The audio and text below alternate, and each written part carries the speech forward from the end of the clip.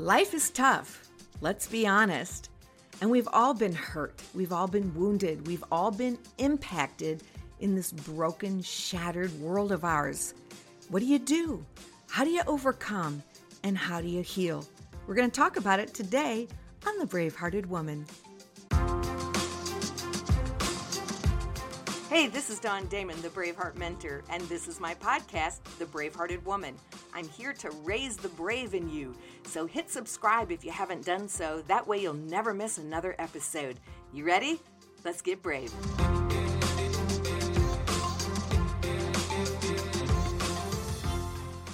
Okay, so let me ask you a question. My brave-hearted sisters, so wonderful to see you all and to be with all of you again today. But let me ask you this. Have you heard the saying, time heals all wounds? Time is a healer. Just give it time and you'll be better. Well, I don't think so. No, not really. I mean, time can work for you if you're processing your pain correctly. If you're telling your story, if you're pursuing healing, yes, time can be your friend. But time can also work against you if you're not healing right, if you're stuck in pain and heartbreak, if you're stuck in devastation, you can just go deeper in your depression, deeper in your sorrow. You can get caught up in even more bitterness as that bitter root just takes over more and more of your life. You can get caught up wanting to vindicate yourself and paybacks and tit for tat. Time doesn't always work for us. So I think about this saying from C.J. Tudor. She wrote The Hiding Place. Listen to this incredible amount of pain. People say that time is a great healer. They're wrong. Time is simply a great eraser. It rolls on and on regardless, eroding our memories, chipping away at those great big boulders of misery until there's nothing left but sharp little fragments, still painful, but small enough to bear. Wow, I think that's powerful.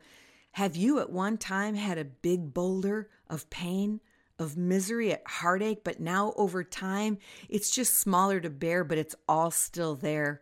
If you were to add it all up, it's all still crushing you and devastating you. Well, I want to help you today. I want to talk to you about how do we overcome and recover from deep hurt. How do we deal with something that has devastated us, that makes us feel heartbroken, beyond sad, right? Depressed? How do we overcome something that brings anxiety and endless tears of sorrow? And the pain is just so raw. You can feel that sick feeling in the pit of your stomach. What about sleepless nights and worrisome thoughts and concern and constant uncertainty that never seems to go away? Well, for lack of a better word, what do? We fight. We stand up against it. We honor ourselves for what we've experienced, maybe even what we're currently enduring, and we make a decision that says, I want to pursue my healing. I want to overcome. We get up each and every day and we declare nonstop, I'm getting better, I'm overcoming, I'm healing. I will learn from this, I will grow from this, and I will be a victor. Now that's easier said than done. And I know because I've been in that place of pain. I've been in that dark place of hurt and despair. I was in that place of depression. I've talked to you about it, where all I wanted to do was just curl up in a ball and pull the blankets over my head for another day. You can visit there, but you can't live there. We can't stay there. Hey, brave hearts, we got too much of life to live, too much ahead of us. Now, I'm going to talk to you sincerely because maybe you have gone through a tragic set of circumstances. You have experienced a loss. You've experienced maybe a horrible report that you just got from the doctor. Something in your body has gone wrong. Maybe there is something in the report is so grim and you're hurting from it. Maybe, like me, you've experienced a horrible betrayal recently and somebody turned their back on you, or maybe they stabbed you in the back. Somebody left you, or somebody lied about you and you lost your job over it. Maybe a relationship has come to an end. I know there's a lot of women I've been talking to lately, and this cancel culture, they have children that have said, I want no contact with you. I don't want to talk to you anymore. Ouch, that hurts. That's painful. How do you overcome that? How do you deal with that? How do you go on from that? Well, I'm going to give you a few steps, depending on time today, 3, 4, 5 steps to overcome, to at least move through so that time does indeed work for you, my friend. Time becomes a healer because you're processing your pain correctly. I don't want you to stay stuck. I don't want you to go deeper into the pit of despair. I don't want you to feel so angry and so bitter that if you get bumped into, what jostles out of your vessel is the bitter gall of pain. I don't want that for you.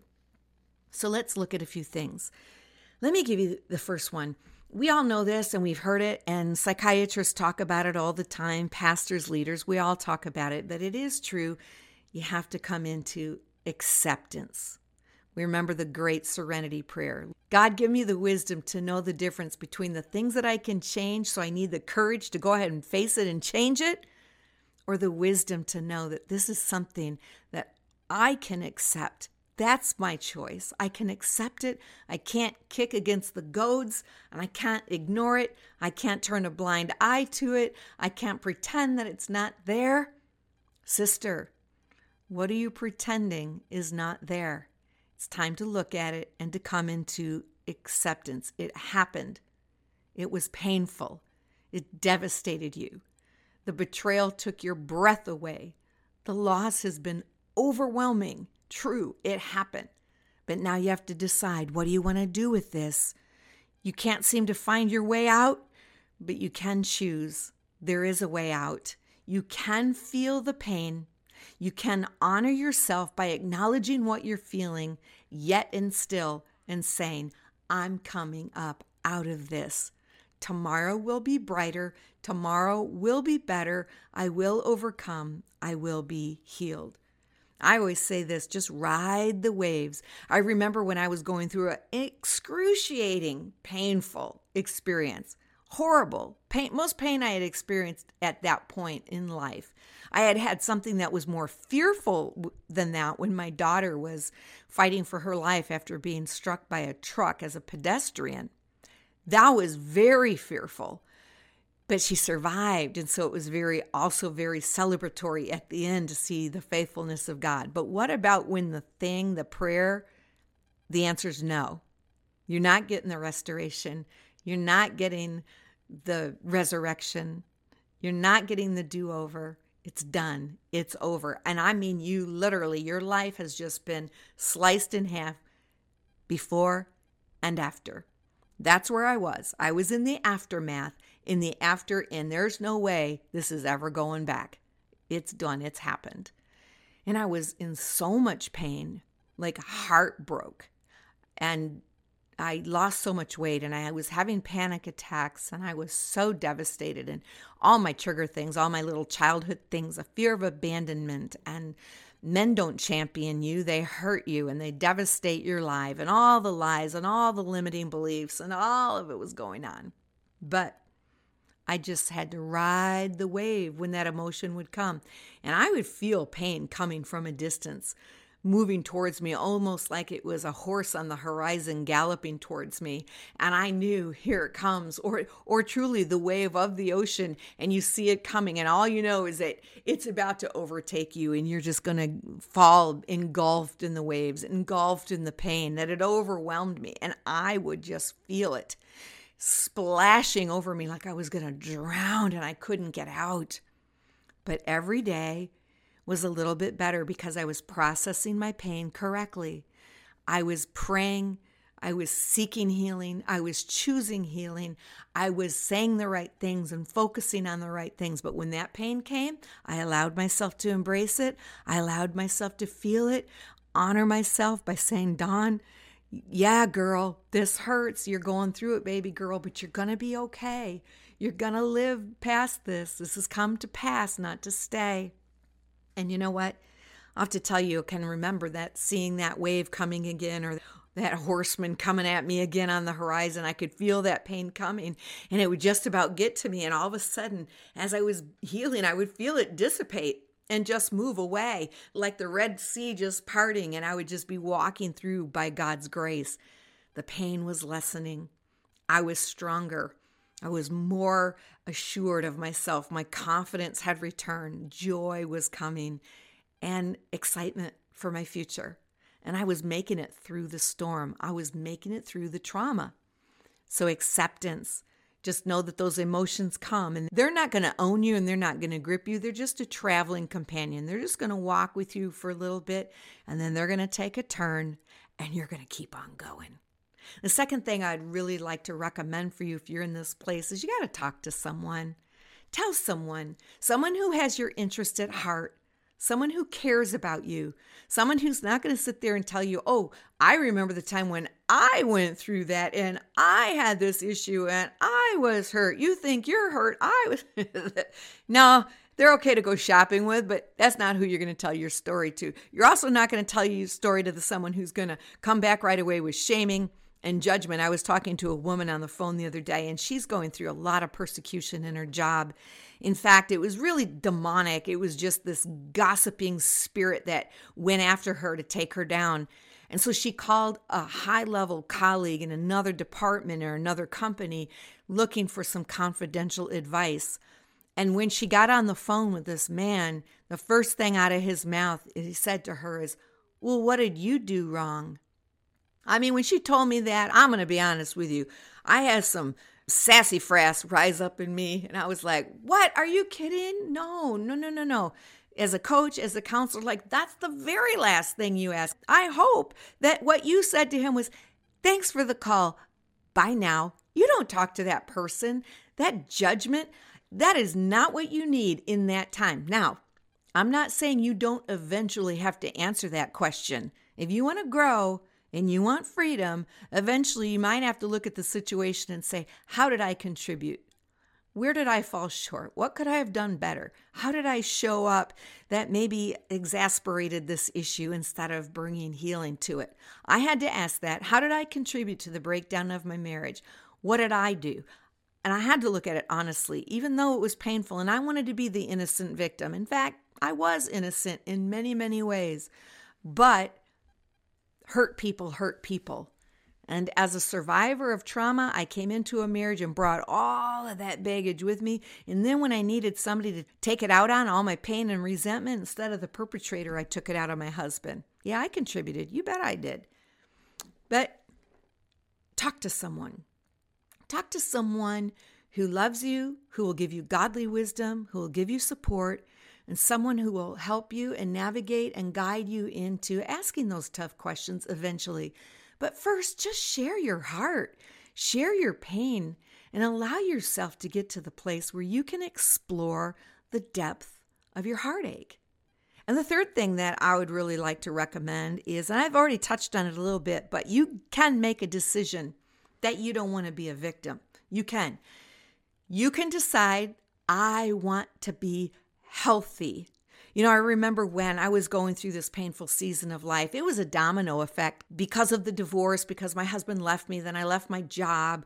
I was needing to step down because you can't be a woman pastor and going through a divorce. And then I lost my finances, and then I lost it just kept trickling in my friends, and I felt very isolated and alone. But in any event, what I remember crying out to God was like, Lord, I don't want to be bitter. I don't want to be this jaded, cynical person. I've been happy. I've been positive. I've been powerful. I don't want to be weak and angry and mad and broken and devastated. Oh, I don't like being the gimmer anyways. It kind of goes against my core values, or kind of how I'm wired to be a scrapper. But I did have to admit, I'm out, y'all. This thing here is taking me out. But then I said to God, Lord, dying an old bitter woman is not on my bucket list. And so I believe in the resurrection power. You're going to have to raise me up, because I literally feel dead, gutted, done. And every day I'd say, God, lift me up. Every day I need another douse of that grace, Lord. I need buckets of grace, God. I need supernatural empowerment to face another day, God. And he was faithful. But this is the thing. I said I don't want to be a victim. So I had to do these things. I could not meditate on the wrongdoing. I could not meditate on what was done to me. I could not meditate or repeat or rehearse to others how vile this person was and how they did me wrong and how that person also did and what they did and no. I took it to God in prayer, and I had a small circle. I had a few people that I could go ahead and just spew to. But for the rest of the world, I chose grace. I chose my words wisely. I chose to put a smile on my face and my countenance and carry the light of Christ. I remember smiling and people thinking, oh, you're happy. And one time, friend said, you're doing better. You're smiling. I said, no, I'm hurting like crazy. Yeah, this sucks. I got a lot of pain. I feel it in the quiet place. But right now out here, when I smile, I activate over 140 muscles in my face. I think that's the math. That send messages to my brain to tell my brain that I'm happy. And when a brain feels happy, my brain will start seeing things that are worthy of happiness. My brain will start showing me positive things and releasing those serotonins and dopamine chemicals that will make me feel well. And I just chose happiness. I chose that I was going to not hurt someone for hurting me. And I said, I'm not going to retaliate. I'm not going to do paybacks. That's a snare and that's a trap. I'm going to speak blessings. I'm going to pray for the person who persecuted me and hurt me. Now, I couldn't do that at first. I'll be honest with you. I'm not giving you Pollyanna here. I wanted to pray those precatory prayers like God smash his teeth in, God. But eventually, blessed are you when you mourn. Blessed are you when you also seek righteousness. You're going to be filled and you're going to see God's goodness and his love. And so for me, I made a decision. I want freedom. I want wholeness. And I'm going to not be a victim. I'm not going to be a victim. That is not going to be my identity. That is not going to be my future. My identity, I am an overcoming daughter of the King. All right, moving on. Okay, the next thing I want to share with you is go ahead and write the poison pen letter. Do you know what that is? The poison pen letter is where you get a piece of paper and you begin to write down. Now, you might be writing to an institution. You might be writing to an individual. You might even be writing to God and sharing with him that you feel hurt or disillusioned or disappointed in the decision that he made for your life. That's okay. God can handle it. Here's what you're going to do, though. You're going to explore the depth of your pain, and you do that through journaling. You do that through writing. And this isn't the flowery rendition that, oh, I'm going to be nice about it, because what if when I die, somebody finds this? I want them to think that I really handled this pain well. No, forget that. That's not the letter you're writing. You're writing the letter that you pray no one ever sees. Because when you're done, you're going to rip it up or burn it up or shove it under your mattress. But you're going to allow yourself to express your feelings in fairness. You're going to say, do you have any idea how you hurt me? Do you have any idea the pain that I'm experiencing? Do you know what you did to me? Do you know how you destroyed my life? Do you want to know what happened since then? Do you even care? How selfish can you be? That's the letter you're going to write. Or if you're writing to God, God, I don't understand you. I'm disappointed. I don't even want to worship you right now. I'm so frustrated. I feel so alone. You said you wouldn't abandon me, but here I am feeling completely alone. Where are you, God? That's okay. Write the letter. And go ahead and allow yourself to express what you're feeling. And in this way, if you're stuck in your emotion, or if you're numb, or if you're in such bad denial that you can't feel, you need to write the poison pen letter. Then when you're done, make it a moment. Go ahead and offer it as a sacrifice to God as you rip it up or you burn it. Make it a memorial. Write the date and say, this is when I became ready to let go of the poison. And finally, I want to say this to you. It's the last point that I offer. When you're ready, it's time to forgive. Now, forgiveness just means that you're turning it over to the just judge who will doeth right. And you're letting him dole out the punishment. If you're confused about who the just judge is, you know it's God. God knows what's best. And so for me, when I'm ready to forgive, I acknowledge my pain. I acknowledge the depth of what was done for me. I don't skip to forgiveness right away until I've actually embraced the pain and felt it. And then I say, it's time to let it go. I'm not saying what you did is okay. I'm not saying I'm perfectly healed now. I'm not saying that you and I get to jump back into a relationship together. I'm not even saying that you get to be released from consequences, because what you've done, you might have to pay the price. But what I am saying is I'm not going to drag you around into my future. I'm done. I'm letting it go. It's in the past and I'm moving on. My confession and my faith and my eyesight is towards the future. So that's what I have for you, my brave-hearted women. I hope that you find value in this today. And as always, you know I like to give you something. This week, I'm not giving it away though, but I'm offering you, it's time to get my new book. I've written it just for you. The Making of a Brave-Hearted Woman, Courage, Confidence, and Vision in Midlife. It's available for purchase on Amazon October 23. Get your copy today. We're going to be doing a lot of cool things with it, but I want you to have this book. All right. Okay. I pray you find blessing and joy and peace and healing for your heart. This is Dawn Damon, the Brave Heart Mentor, saying to you, it's time to find your brave and live your vision.